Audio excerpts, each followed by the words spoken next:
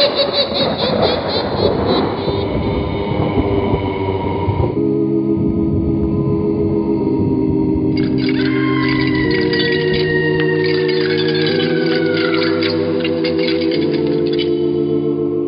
Mysterious Old Radio Listening Society podcast.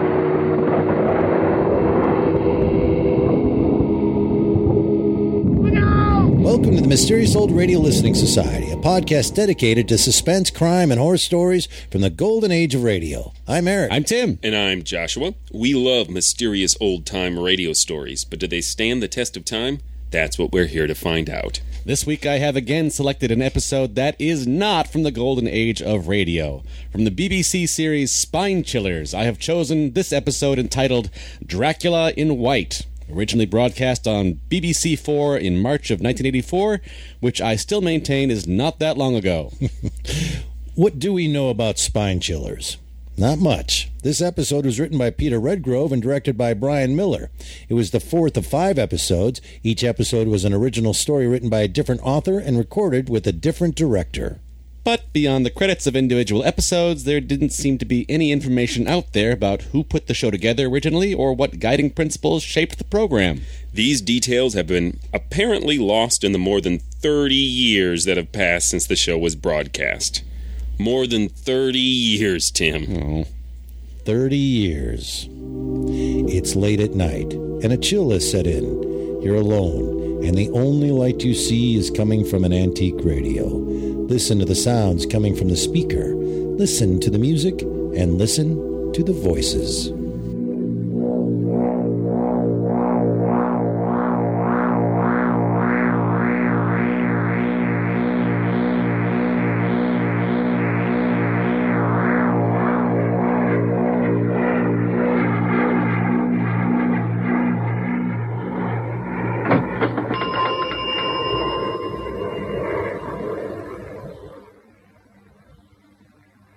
Antiques?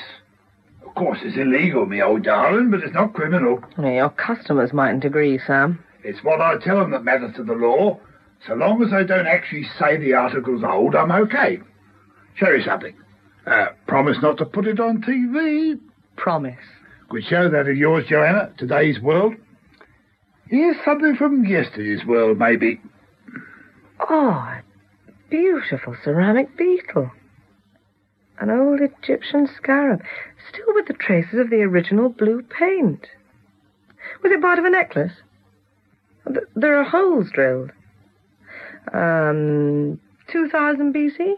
Last Wednesday, Joanna. You old crook.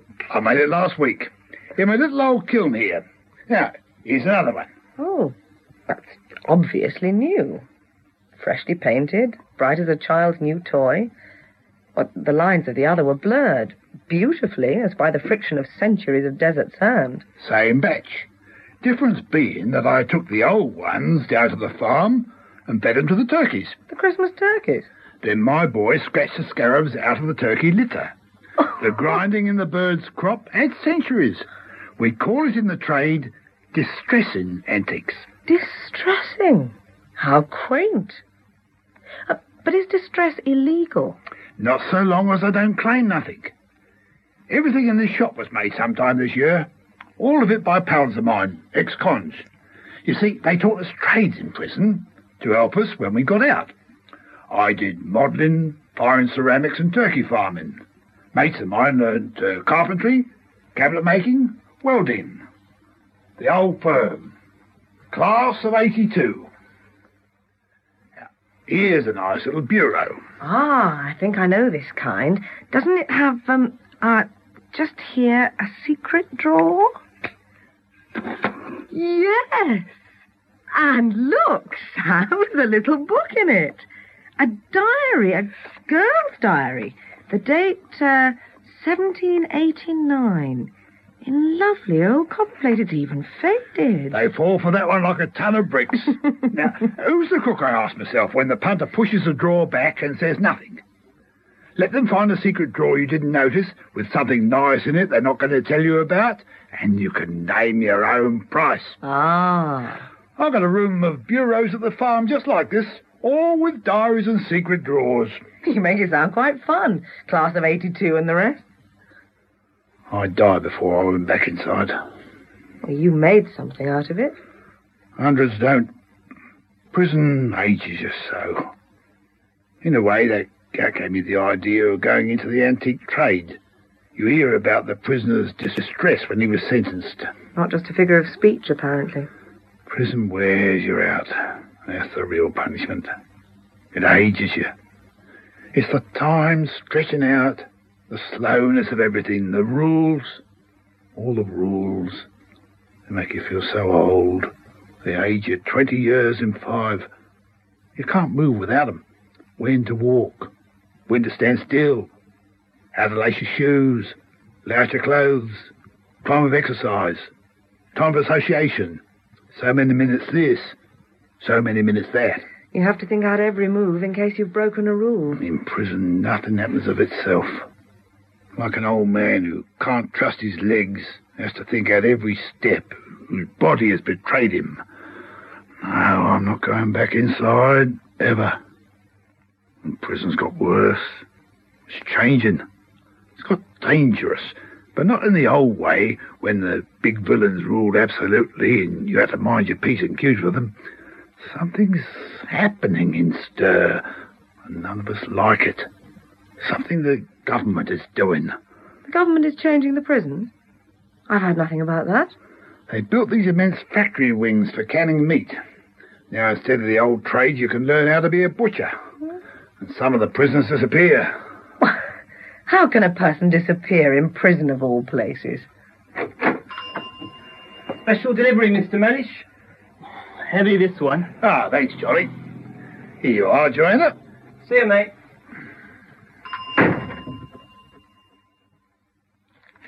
Oh, splendid. Muzzle-loading pistol. Octagonal steel barrel. Wonderful wriggle-work engraving. Style of Nelson's time. In working order, I'd say. And brand new. Crafted in its beauty by a boy who knew nothing but motors before he got pinched for driving other people's away. You're going to distress that lovely new pistol. What a pity. It takes really modern equipment to add the patina of age and romance. Now, this is a sonic device they invented for aging wine artificially. You drive this beam of sound vibration into your wine that was bottled yesterday and is 20 years old in 10 minutes. The vibration seems somehow to shatter to pieces, but in wine that releases the flavours. With a bit of extra power in it, it works on antiques. I put the pistol inside, and in half a day, it'll be 2 centuries old and 10 times as romantic. They're very popular. So long as you don't say how old it isn't. Now, about those disappearing prisoners. The Home Secretary is aware that there are at present lodged in British prisons 43,311 convicts. But is the House aware of the charge to the nation of this prison population? Well, no. The average cost of maintaining a prisoner dry and warm and with sufficient food and clothing is no less than £202 per week, including maintenance of the buildings. I will save the honourable members the task of calculating the yearly cost of this to the taxpayer. It is £10,507 per year per prisoner. Now, that is to say that our convicted criminals, the enemies of our society, are living at a rate far above the national average wage, and indeed at a rate that would keep your ordinary deserving family in some luxury. As a country, we are spending £455 million per year on the outcasts of our society. I would ask the Home Secretary what practical steps are being taken to reduce this load on the budget. Are radical and less expensive alternatives to prison being investigated? Weekend jail and daytime prison would immediately cut this cost and would begin to minimize this drain on our national resources. I am able to reassure the House and the Honourable Member for East Grinstock that active steps are being taken.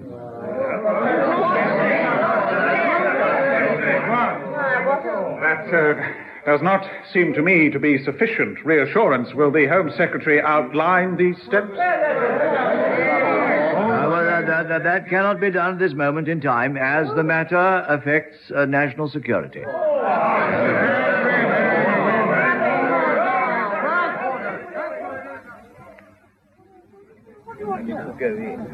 Well, Joanna, I asked your question in the House for you. I'm beginning to smell a cover-up, Toby. The newshound nostrils twitch. But what can you do about it?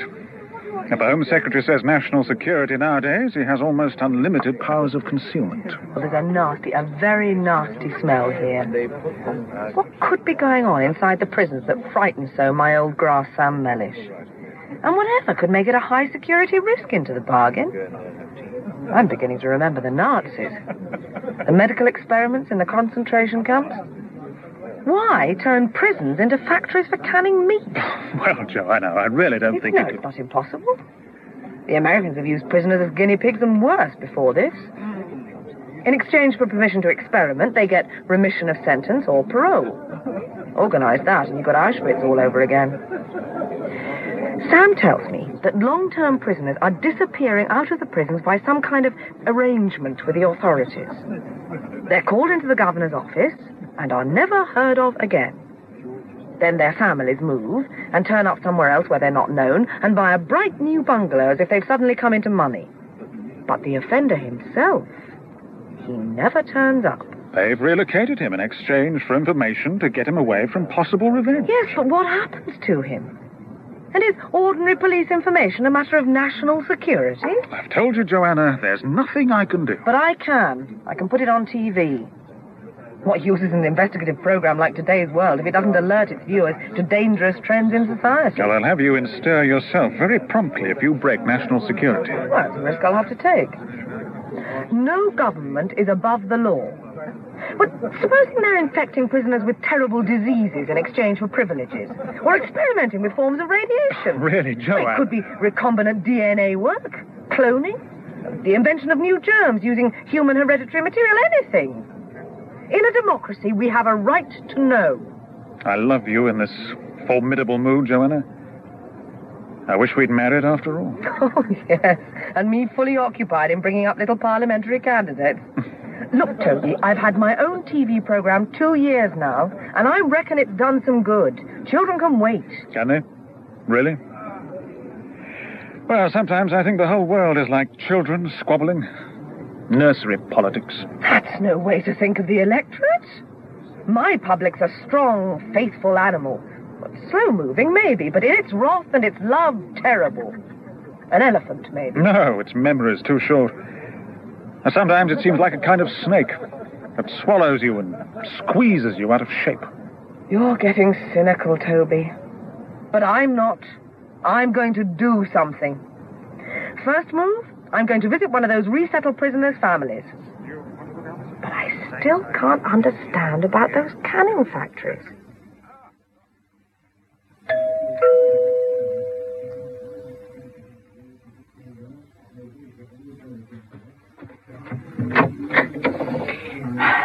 Yeah?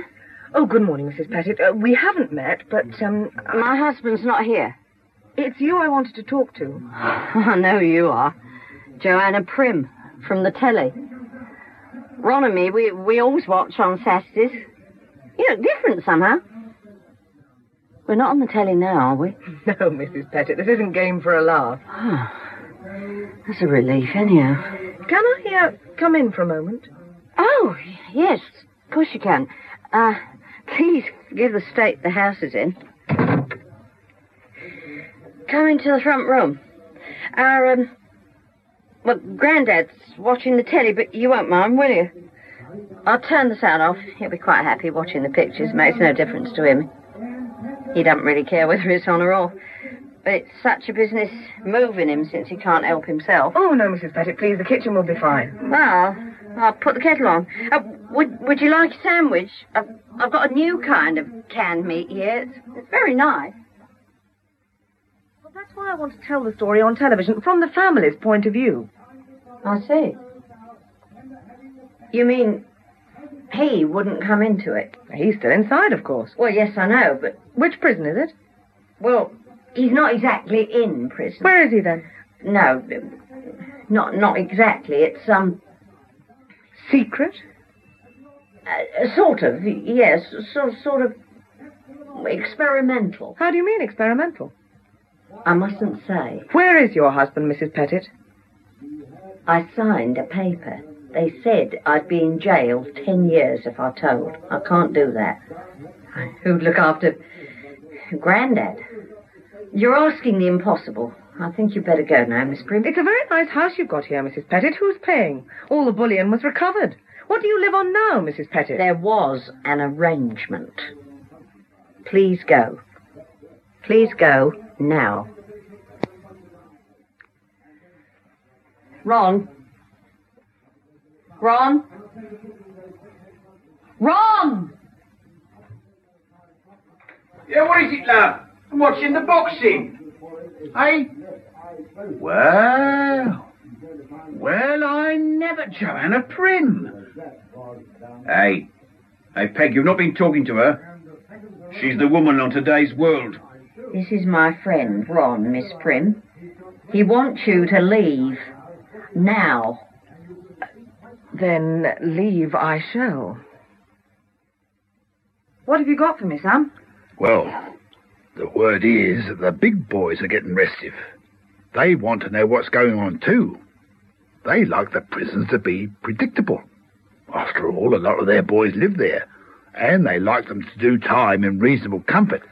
But suddenly the prisons have become restive and unsettled, and nobody knows quite why. I was told that we get some quiet help if we wanted to find out. Oh, that's good news. It's the two unexplained things together that worry everybody, I suppose. There's nothing a con dislikes more than feeling he's being conned. It's against the natural order of things. Firstly, the disappearing prisoners. Nobody knows what happens after that summons into the governor's office. The con's never seen again. His things are quietly collected from his cell. And the other thing is those canning wings built onto the prisons. It's a bit gruesome, but I don't actually see anything wrong with that. After all, you can learn carpentry inside. This is simply another trade to help you when you get out. How to cut up meat, how to be a butcher, how to work a canning machine. It feels wrong. Why? Well, they bring in outsiders for part of the process. Outsiders? There's some kind of inner room where the meat is actually killed. It's forbidden for cons to go in there, and sections of carcass are passed out. There's something not quite right about the carcasses either. What sort of something? Well, they're sort of even, all the same, standard. No legs or heads or haunches, just ribs and backs, shoulders, bellies, just torsos. And nobody's ever seen live cattle delivered. Only lorries with sacks of chemicals. The cons have made a whole lot of jokes about it. And this means they're really worried. Jokes for survival. Exactly. They say that doing time has got so expensive that the taxpayer's going to have to save money by canning and eating the convicts. Oh, dear. They say that the judge in future is going to give you your sentence not in years, but in hands and finger joints. And for very serious offences, they'll take an arm or leg, or even two legs. And that helps security, you see, since you can't run away if they've eaten your legs. And they say that if you make that deal with the governor, they take the whole of you and turn you into pet food neatly canned. There's more. More to worry about? Yep. If it's just a canning factory and slaughterhouse, why do they need radioactivity? What? There are red radiation danger signs and special airlocks and people going about in white radiation suits with helmets and all. And then there's Dracula in white. Dracula in white? That's what they call him. He visits all the time with his white coat on, or his radiation suit. Dr. Something White, a big wheel in science. They don't like him one bit. You don't mean Exeter White? Dr. Exeter White? That's him. Do you know him? Of course I know him. He's been on Today's World. He's a very big wheel indeed. I gave him a rough time in the interview. He's a fanatic about preparing for nuclear war. He's the only man in recent years to win 2 Nobel Prizes. One was for medicine in tissue culture and cancer research. The other was for physics, for inventing a nuclear resonance device that shrinks cancerous tissue.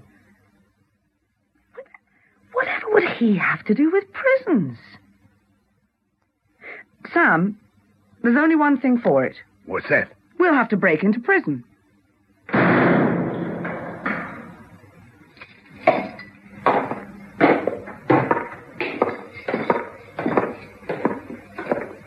The visitor's room, just give your form to the screw there. When he sees it it's blank, he'll know what to do. So the big boys have the screws in their pay. The big boys have everybody in their pay. Your visitors' forms, please. Ah, I see. Why, hello, Sam. Hello, Mr. Preston. All right, are you? Oh, very good, thanks. This way for you and the lady. But have a bit of a wait.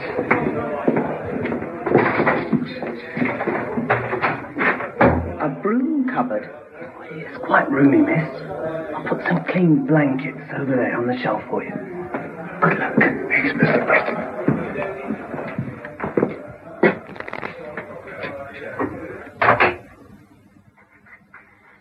We're locked in. Oh, God, Sam, I'm glad you brought a torch. We might as well make ourselves comfortable. Somebody will come back after midnight and let us out. We'll not see him, and we're not to speak until we're well away from the main cell area.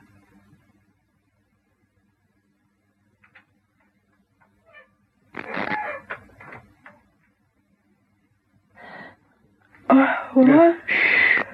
Now, I've got a map and a copy of the master key. The factory wing's not far, and once out of this cupboard, we've got to be absolutely quiet until we reach it.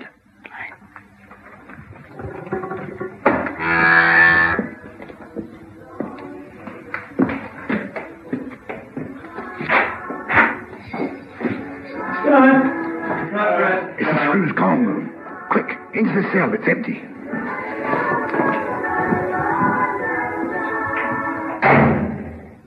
All clear.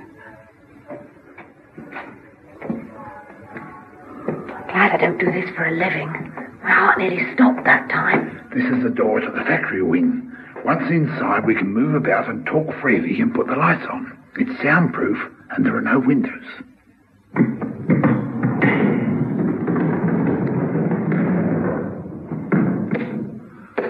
That's better. What a strange place after the grey prison. Spotless. Glaring white tiles and shining stainless steel. Yeah. A broad production line table of steel rollers from a hatch in one wall to a hatch in the other. A chain conveyor with hooks overhead. Halfway along, the rollers disappear into machinery, protected by heavy-duty polythene. Lift up the flap, Sam. Let's see what's inside. Great knives in wheels, like a zodiac of sabres. It's like a car wash, Sam. Yeah. Look up there, great sprinklers for water. I reckon they have to hose the place down frequently enough. You'll hook up the carcass and roll it along to the canning machinery. So it must come out of this far wall, out of the hatch with the great padlock on it. Sam, we have to get into the room behind that hatch. No problem. Here's the door. With a radiation sign on it. None of the cons get further than this door. Not that they want to. Open it, Sam.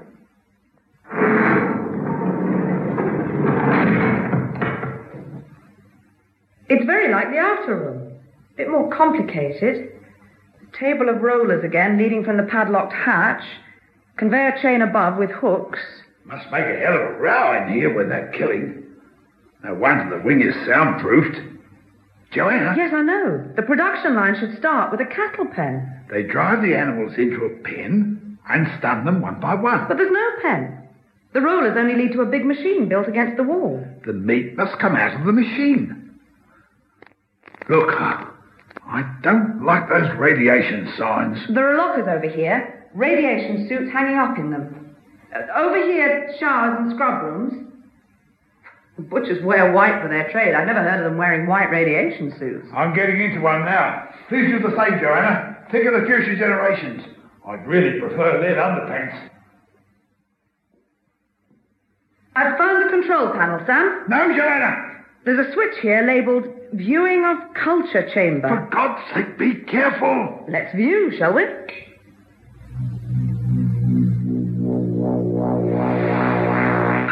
oh good, shut it, Joanna, shut it quick! What in God's name was it? Gleaming and speckled, gliding, rippling, rubbing against itself. This switch says Production Hatch Control.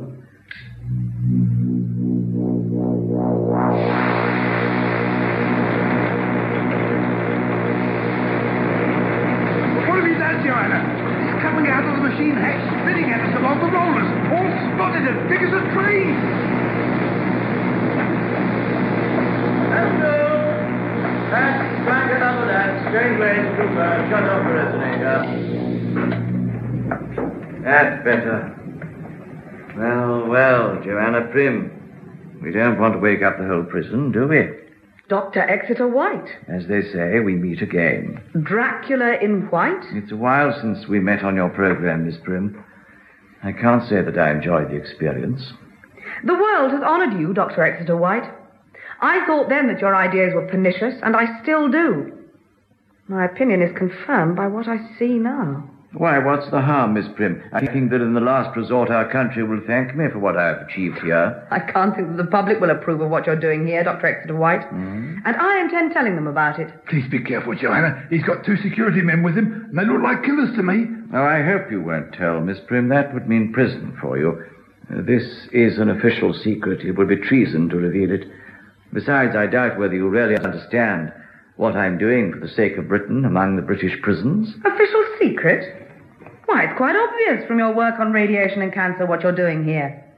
You've taken human tissue from those unfortunate prisoners that have disappeared, and you've irradiated it with your famous resonator in some manner that stimulates it instead of shrinking it. Stimulates its growth enormously in your machine, and you're canning the cancer you've made, and you plan to sell it off as food to offset prison costs. Oh, that's marvellous. Oh, that is simply wonderful. What a mind you have, Joanna. Canned cancer. Oh, dear. It's really very funny. You've created a world of terror out of your own television mind. Canned cancer. Isn't that rich, Strangeways, Cooper? Well, tell me then. Tell me what you're doing here so I can believe the evidence of my own eyes. Perhaps I'll laugh then. Well, in the first place, it has nothing to do with the disappearing prisoners. You have my word on that. I may believe you when I've heard the rest. And in the second place, it has nothing to do with human tissue, cancerous or otherwise. Use your eyes, your famous TV investigator eyes. Look again at what came out of the production hatch and now lies still on the rollers, ready for processing. Tell me what it really looks like. I'm not sure. I'm not quite sure. Sam? Perhaps your ears will help your eyes. What does it sound like? Cooper, please turn on the activation switch again.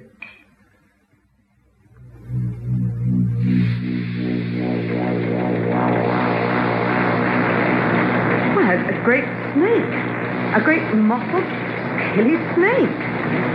Thrusting and pouring its coils out of the resonator. Rearing up and hissing. Hissing like a scream. That's it, Joanna. You have it. Snake. We cultivate snake tissue here in enormous quantities. It turns out to be delicious. Like very tender chicken. That's enough.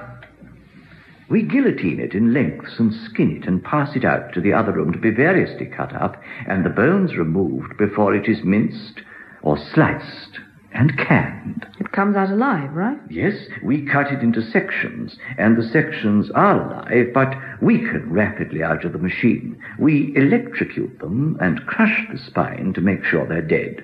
Each section has a heart and liver and lights inside muscular ribs, but of course no head or loins. It's just torso.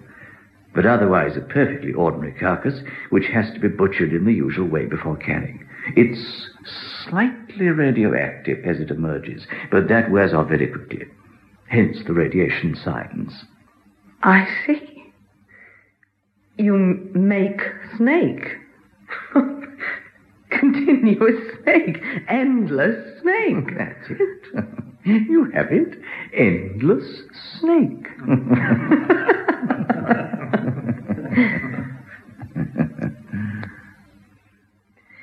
You see, there's nothing so terrible about it after all. Okay. Then why the official secret? Now, that is just the one unpleasant thing about the whole business. I knew there was a catch. If the bomb drops, if there is a nuclear holocaust, it is exceedingly likely that with the breakdown of all services, there will be a shortage of food and even a danger of cannibalism. To forestall this, the government are stockpiling enormous quantities of food in various underground depots all over the country. This must be kept secret, for if we started importing exceptional quantities of cattle meat, questions would be asked. But with my resonator and with tissue culture, we can manufacture extraordinary quantities of delicious high-protein meat out of simple chemicals, at minimal cost and without attracting notice. Until you stepped in. But now you understand that there's no harm and no cruelty in what I'm doing. It's all right again, isn't it? You're forgetting our confrontation on today's World. Oh, I bear no grudge. I dare say.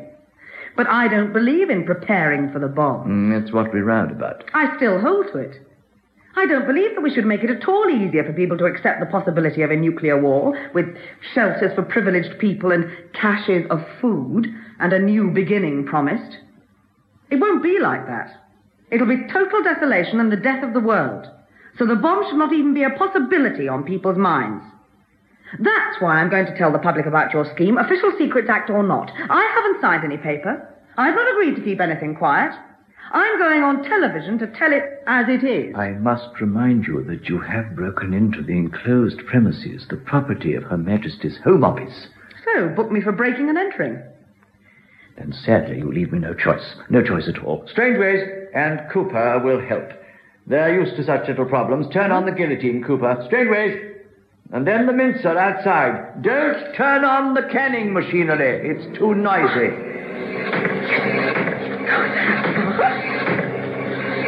You can't disappear me X to the white. People know me, and you'll have to catch me first. Strangeways, Cooper, head it off. Don't let her open the outer door. She'll make up the whole prison. And all chance of secrecy is lost. But I've got the man. Yes. Ah, have you? Well, Sam, we can disappear you.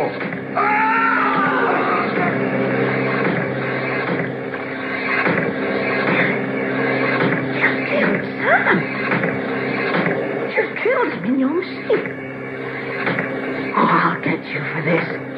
I'll turn on all your machines and fling the doors wide so that the uproar fills the whole prison, fills all England with its noise. Here's the cannon switch. Strangeways, go back, quick! He's got to the door! It's too late.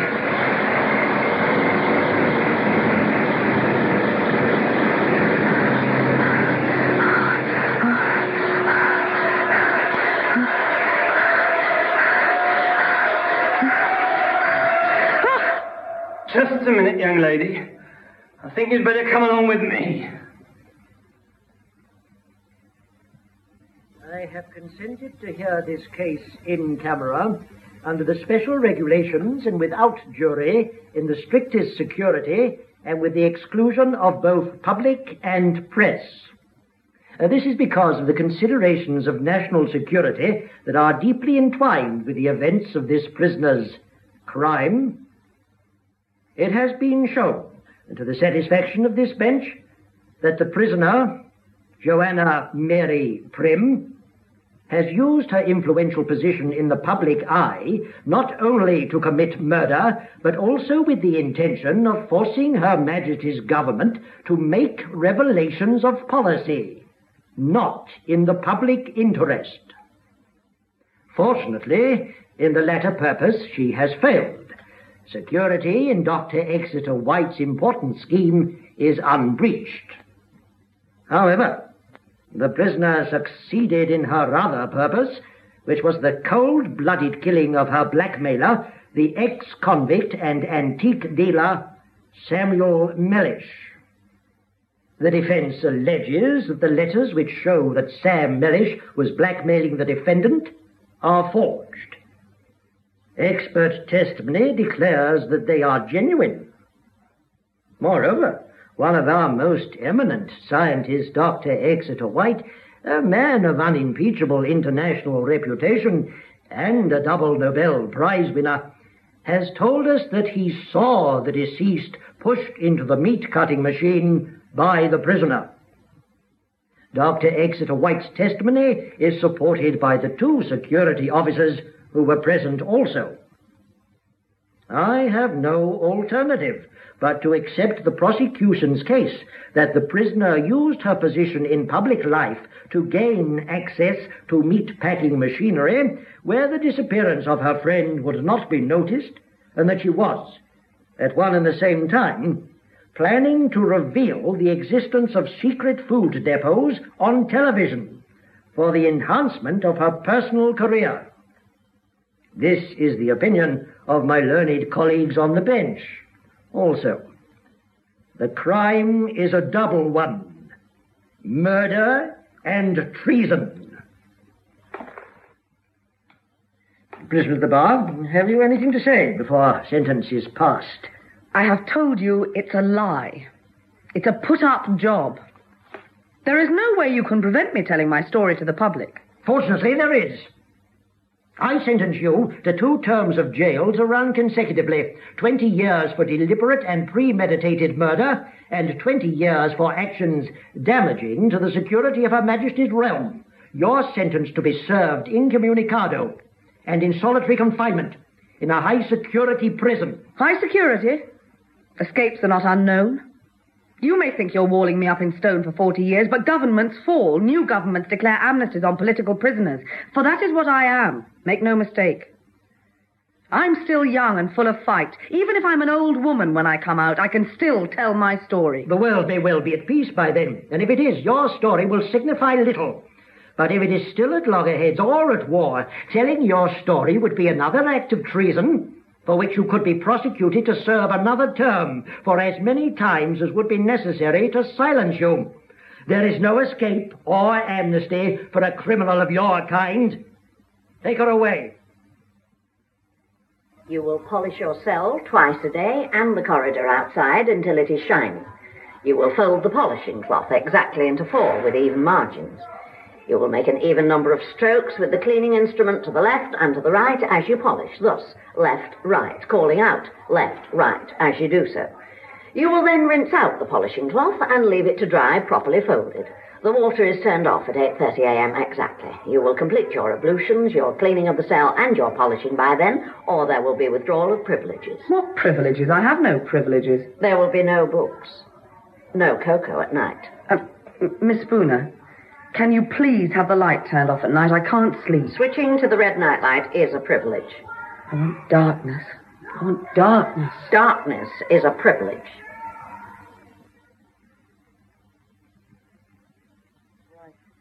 Left, right, left, right, left, right, left, right. Friend, there's a visitor for you.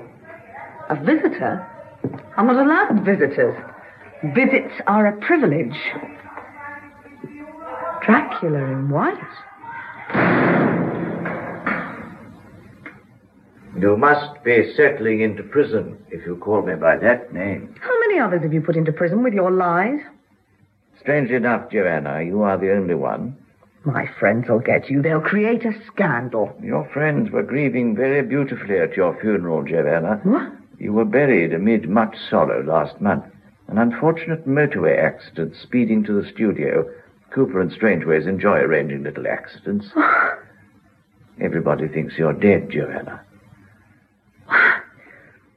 You think you've got me? Well, I have, haven't I? There is a way out. A way out? Where is your television reporter's curiosity? Don't you want the whole story? You mean the disappearing prisoners? It's what got you here in the first place.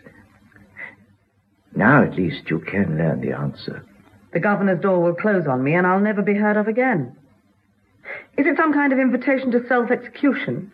I tell you now, I'm not going to kill myself. No, it's much more of a gamble. You agree to submit to some experimental research. If it succeeds, you live. The authorities cancel your prison sentence, and because they no longer have to pay your bed and board, they give you a lump sum. You can invest the sum, or bequeath it, or simply spend it. The scheme's in its experimental phase, so the terms are generous. Later on, most people sent to prison may be offered similar terms, on a less generous scale, of course. It's a kind of redundancy scheme.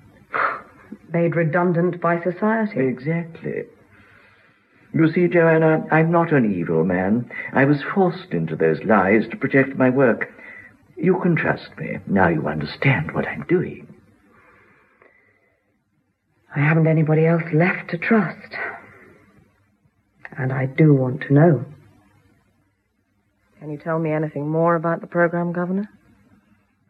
I've told you as much as I can. Are the financial arrangements clear? Would you like to sign now? You'll be taken straight to Dr. Exeter White's clinic without going back to your cell. That suits me. I'll sign. No, it's not painful. We're still learning. The nuclear resonator has to be modified from time to time, but there never was any pain. It's your resonator that made the meat grow in the machine. Now, please don't be alarmed. The straps here, a little tighter. Yes, my resonator, my one triumph, my one discovery. In my life, Joanna, I've only told one lie, and that was yours, and made only one discovery, and that will be yours, too. You said that prison makes the prisoner old, and that's the real punishment. So old and tired. So many years to go. You have to serve your sentence, but why spend all those years doing it? My resonator will help you. You're not going to turn me into food. No. Always yourself, Joanna. Yourself.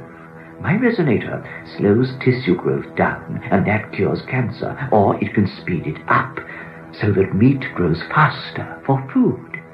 But now I can speed up life and keep the human shape. I can speed people up. Speed them up? They live faster? Like speed drugs? Yes. And inside my resonator, a person will age fast. So fast. Oh. Joanna, your terrible 40-year sentence. You will live that through in 40 seconds. I'll be old. Yes, but still Joanna. That old man. The vegetable in the bungalow, was he? Yes, he was the gold-stealing husband of the woman with the boyfriend, Ron. Not granddad at all. I teached him. Vegetable. Yes. I'm afraid that the aging process undergone so fast can make the brain capillaries rather fragile, and there is the danger of a stroke. But it may not happen in your case, my dear. You look distressed. Distressed? Some distressed the antique. Yes, well, that can't be helped. You'll be a little bit of an antique yourself, my dear.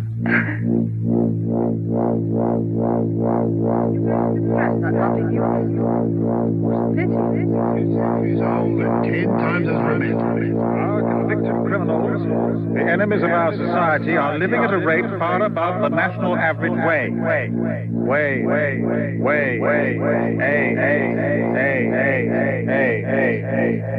I wish we'd married off. This radiation science, Joanna.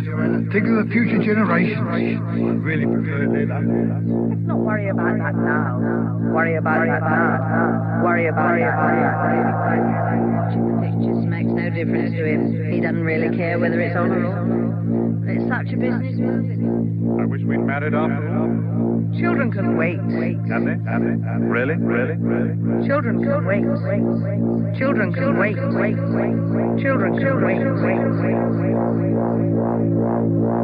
My children! Oh, my children!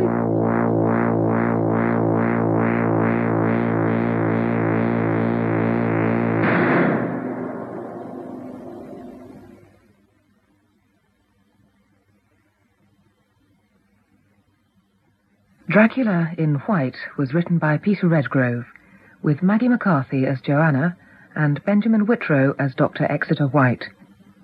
Others in the cast: Sam, Gerald Wells; Toby MP and Cooper, Tim Meats; Ron and the Governor, John Lindstrom; Judge, Paul Nicholson; and Mrs. Pettit and the Wardress, June Barry.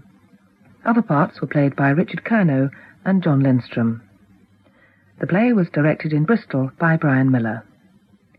Dracula in White was the fourth play in the Spine Chillers series, and next week you can hear the fifth and final play, Witch Water Green, by Don Webb, and that's broadcast on Thursday at 3:02. That was Dracula in White from the series Spine Chillers, here on the Mysterious Old Radio Listening Society podcast. Once again, I'm Eric. I'm Tim. And I'm Joshua. All right, so this was Tim's selection, and Tim once again delved into something, well, interestingly we call contemporary, but as we pointed out in the intro, my God, it's 30 years old, so it really is classic radio at this point.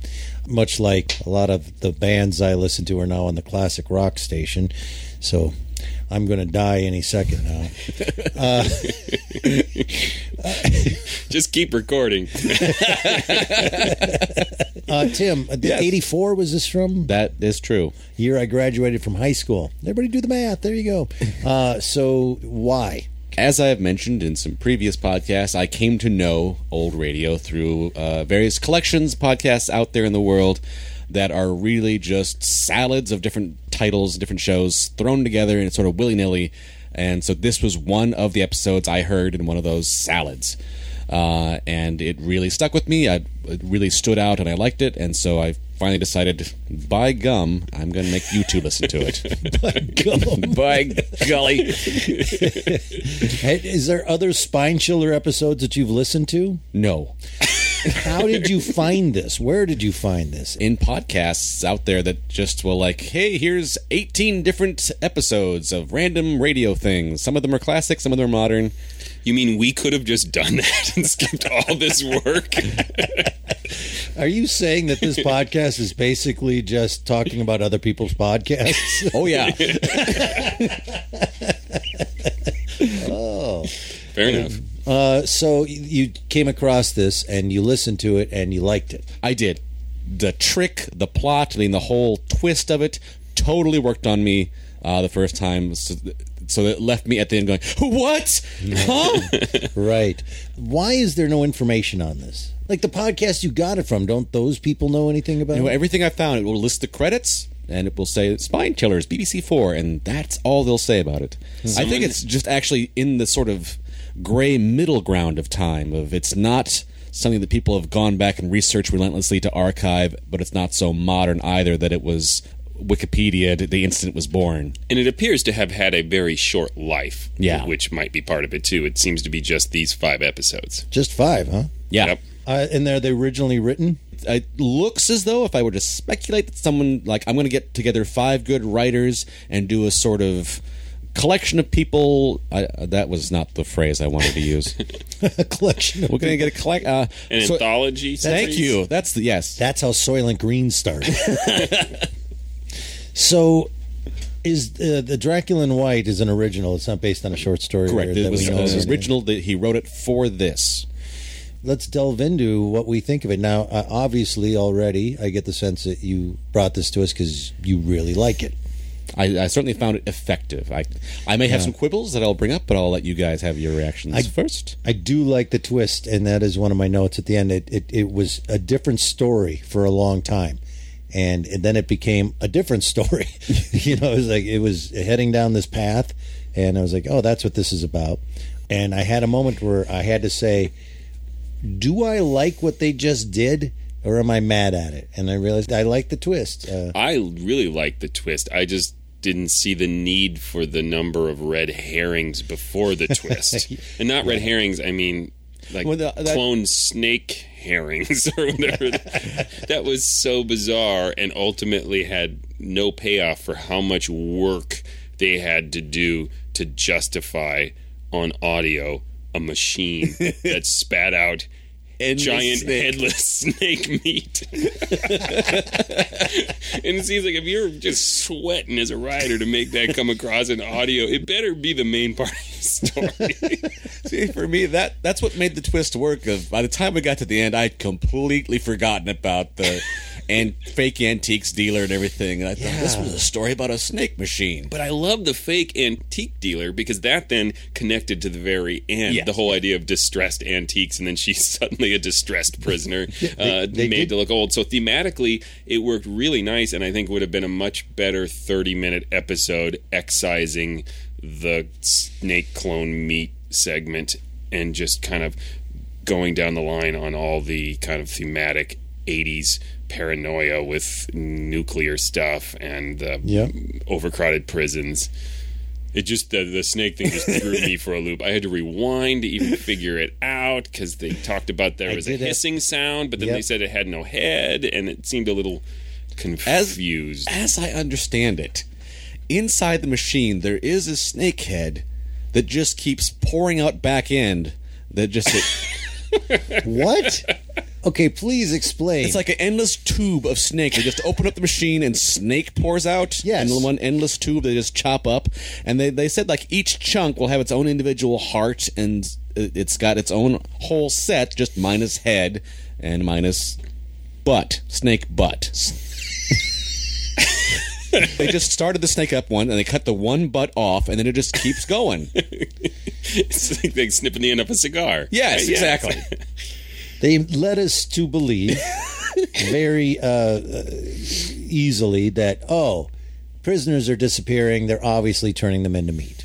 Yes. So in my notes, I wrote that I was very appreciative of that wasn't what it was, because if it was, that was like, well, of course, you basically told us that in the first few minutes, and I found myself saying, please don't be that.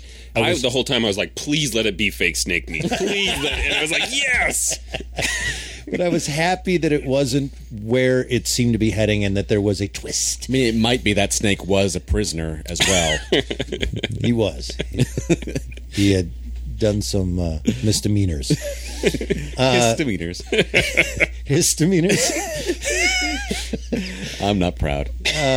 So let's talk about a couple of things that I'm not sure if I love or...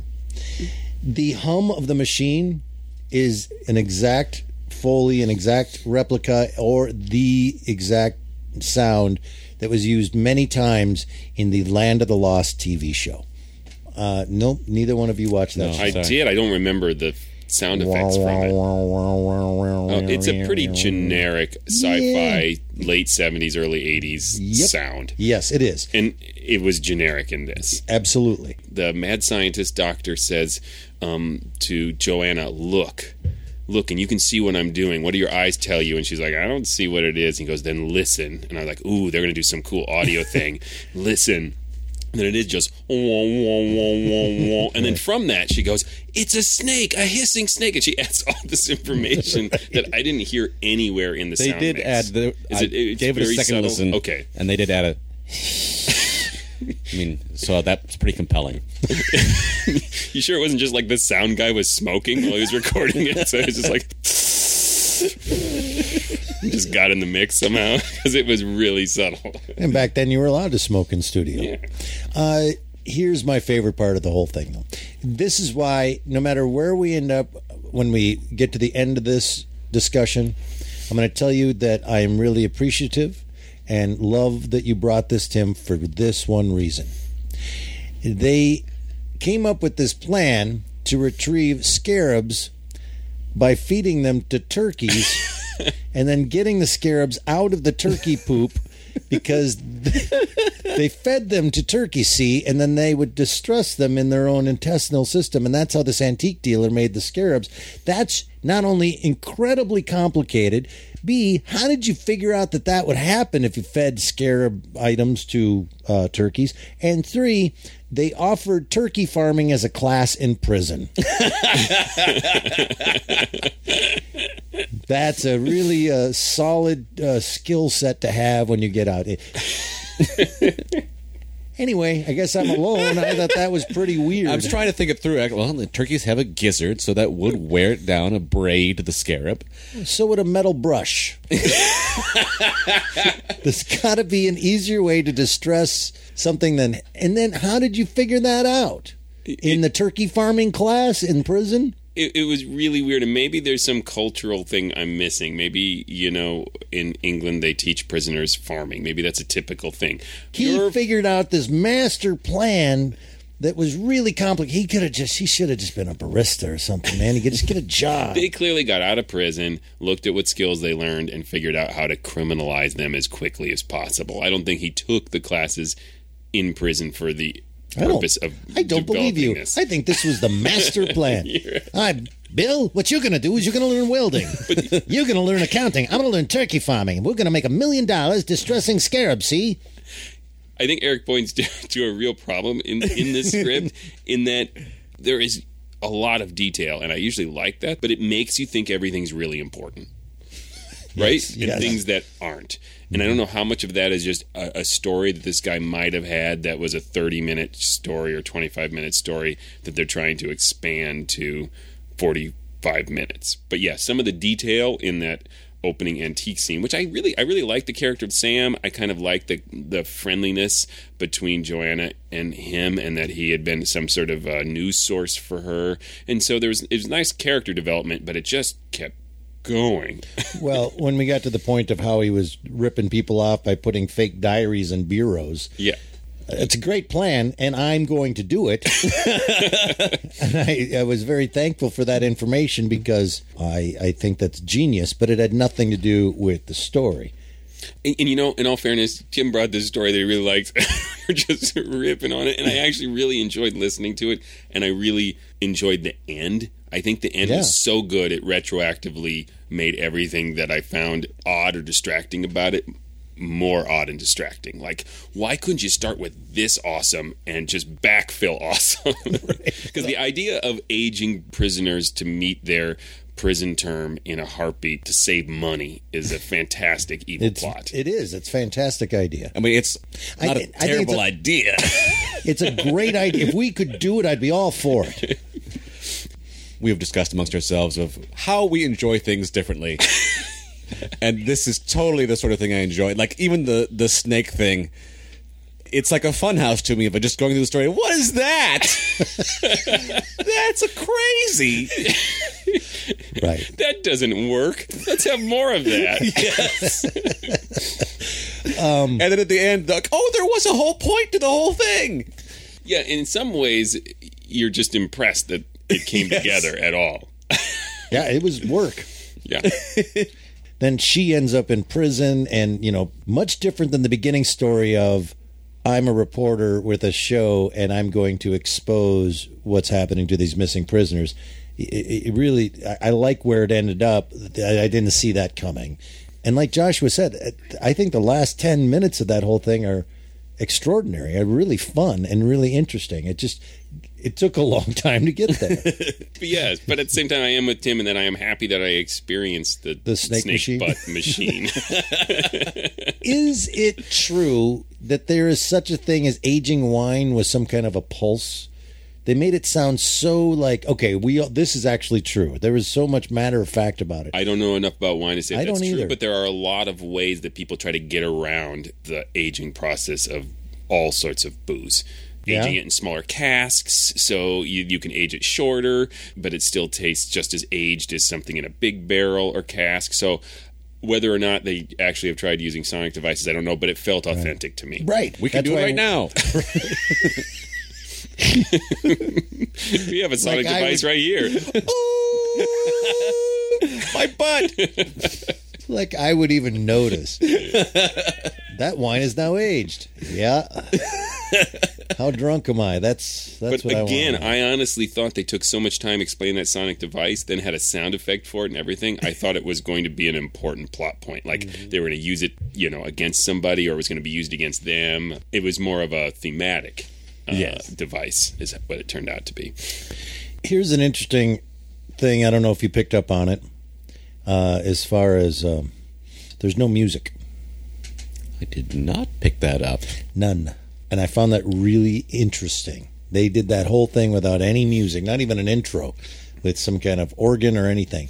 I've noticed, though, Fear on 4 uses very little Fear on 4 uses very little. I wonder if it's a British thing that Americans use more music within their radio shows. They keep like radio plays, and it gets treated much more as a just audio version of theater. I can't decide if it would have helped it, if it would have made it. It certainly would have made it sound a lot different. Of course it would. But there were moments where I thought, boy, a nice sting right there, maybe. But it was so weird. I think if you added music to it too, if you had. Well, it depends on what music. Like if you added, the trolley song from Mr. Rogers, that'd be. That would not work. Or would it? Don't you poo-poo my great music idea. I thought that was really interesting, though. Like, not to hear music. We're so used to being told what mood and what's happening, and even being foretold what's coming. The music helps us to realize that it's an artificial thing, and so the lack of music can sometimes add to the realism and suspense. I'm a little troubled by the very, very last note of the whole thing, that her ultimate, this is the worst because of the children she didn't have. It's on my list. I didn't understand the final montage. Are we hearing her life as things that would have happened? Is that what we're hearing all those people say? They're saying things that were said over the course. They were? Those were things from the broadcast? Yep. How quickly you forget it, right? Well, 44 minutes is a long time. It is. Yeah, well, yeah. And you know what? I was thinking at the end, this show could have used some snakes. Not a whole snake. So those were actual. Okay, so It wasn't. All right, so that clears that up. But then she was upset. So you just answered that question for me. That she now doesn't get to have children. Yeah. It didn't bother me. Are you saying it from an angle of like, oh, that would be a woman's only concern is children? You mean it from a... Sort of. And just that, that is the worst thing that is happening right now is that I'm losing my opportunity to have kids. Which I don't want to dismiss, that if someone wants to have kids and they just suddenly have that taken from them, yes, that's terrible. They took pains to set up that she told Toby, the government guy, that she had plenty of time. Yes. So she sounded like she wanted to have children. It was a legitimate want of this individual person, not all women. But it is a biological thing. But well, you know what I mean? And it so might it was be set up. But I'm a guy who doesn't have kids. Yes, and you're like, there's other things to me that would be much worse about being aged 40 years all of a sudden. Like, what would you miss, Tim? Tim, you're the kind of guy that was like 70 at the age of 50. Yeah, that's true. But what about my nap time? No, that'd be fine. Wait, what about sitting around watching TV? Nope. Sign me up for this thing. Let's get this over with. When they got into the prison, which I got kind of confused by, but apparently they had some inside contact that snuck them into a broom closet. And then when everybody went to sleep, they got to go into the main factory where they don't have any guards. Sam was hooked up with the actual, like, bigger criminals who operate within a prison system. Yeah. At one point, they heard someone playing music.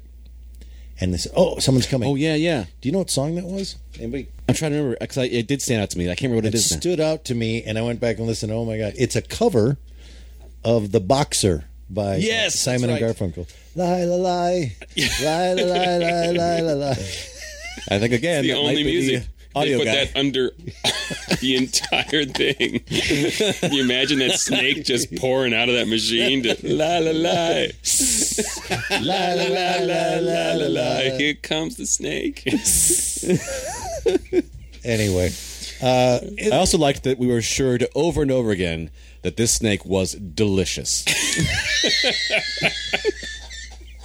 He had some professional pride. Yeah, we were assured Well, I'm sure people eat snake, right? I was in some restaurant and they offered me rattlesnake about 5 years ago. I didn't try it, but apparently it's a thing. There's a place around here that does snake hot dogs. Sorry, it's true. Around here? Yeah. Not in my neighborhood.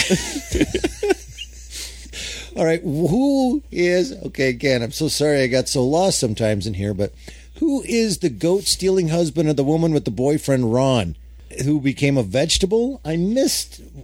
She goes to visit the relatives of inmates who've received money or have gotten these nice houses to ask questions, and while she's there, Joanna, we find out from the spouse of the former inmate that she's taking care of her grandfather. It's a throwaway line. Again, the problem in the script often is he's trying to be subtle with one or two things, and then meanwhile, there's just bizarre, crazy things that get all your attention that aren't important. Right. But meanwhile, the small important things are really buried. I could not remember who the goat-stealing husband... I was like, what? I didn't catch any of that. And again, I think you're right. I think there's too many details going on and things to try to keep track of when the bottom line is they're killing people. No, they're not. It's Snake Machine. Now you have to go to jail, and now we're going to age you. That's it. Awesome. I love that one. Yeah, that's your synopsis for you. Any other thoughts? Anybody? That's pretty much everything off my chest. I actually really enjoyed it despite everything I just said. The author is actually in his small Wikipedia page. That's not that small. I don't know why I'm judging his Wikipedia page, but he is notably... Have you seen yours? Notably a poet. Oh. So it might have contributed to his penchant for working on imagery and striking sorts of ideas like that more so than does this all hang together and make total sense throughout. And how it all rhymed. Yeah. All right, final verdicts. I don't know. You go first. I'm still thinking. I thoroughly enjoyed it. I don't know that it is any sort of classic or that I would ever listen to it again. I do think it's historically interesting and culturally interesting being British. Like you said, the lack of music, the 80s nuclear war fear that is all throughout it, and Simon and Garfunkel. So again, I found it highly entertaining without really being able to highly recommend it at the same time.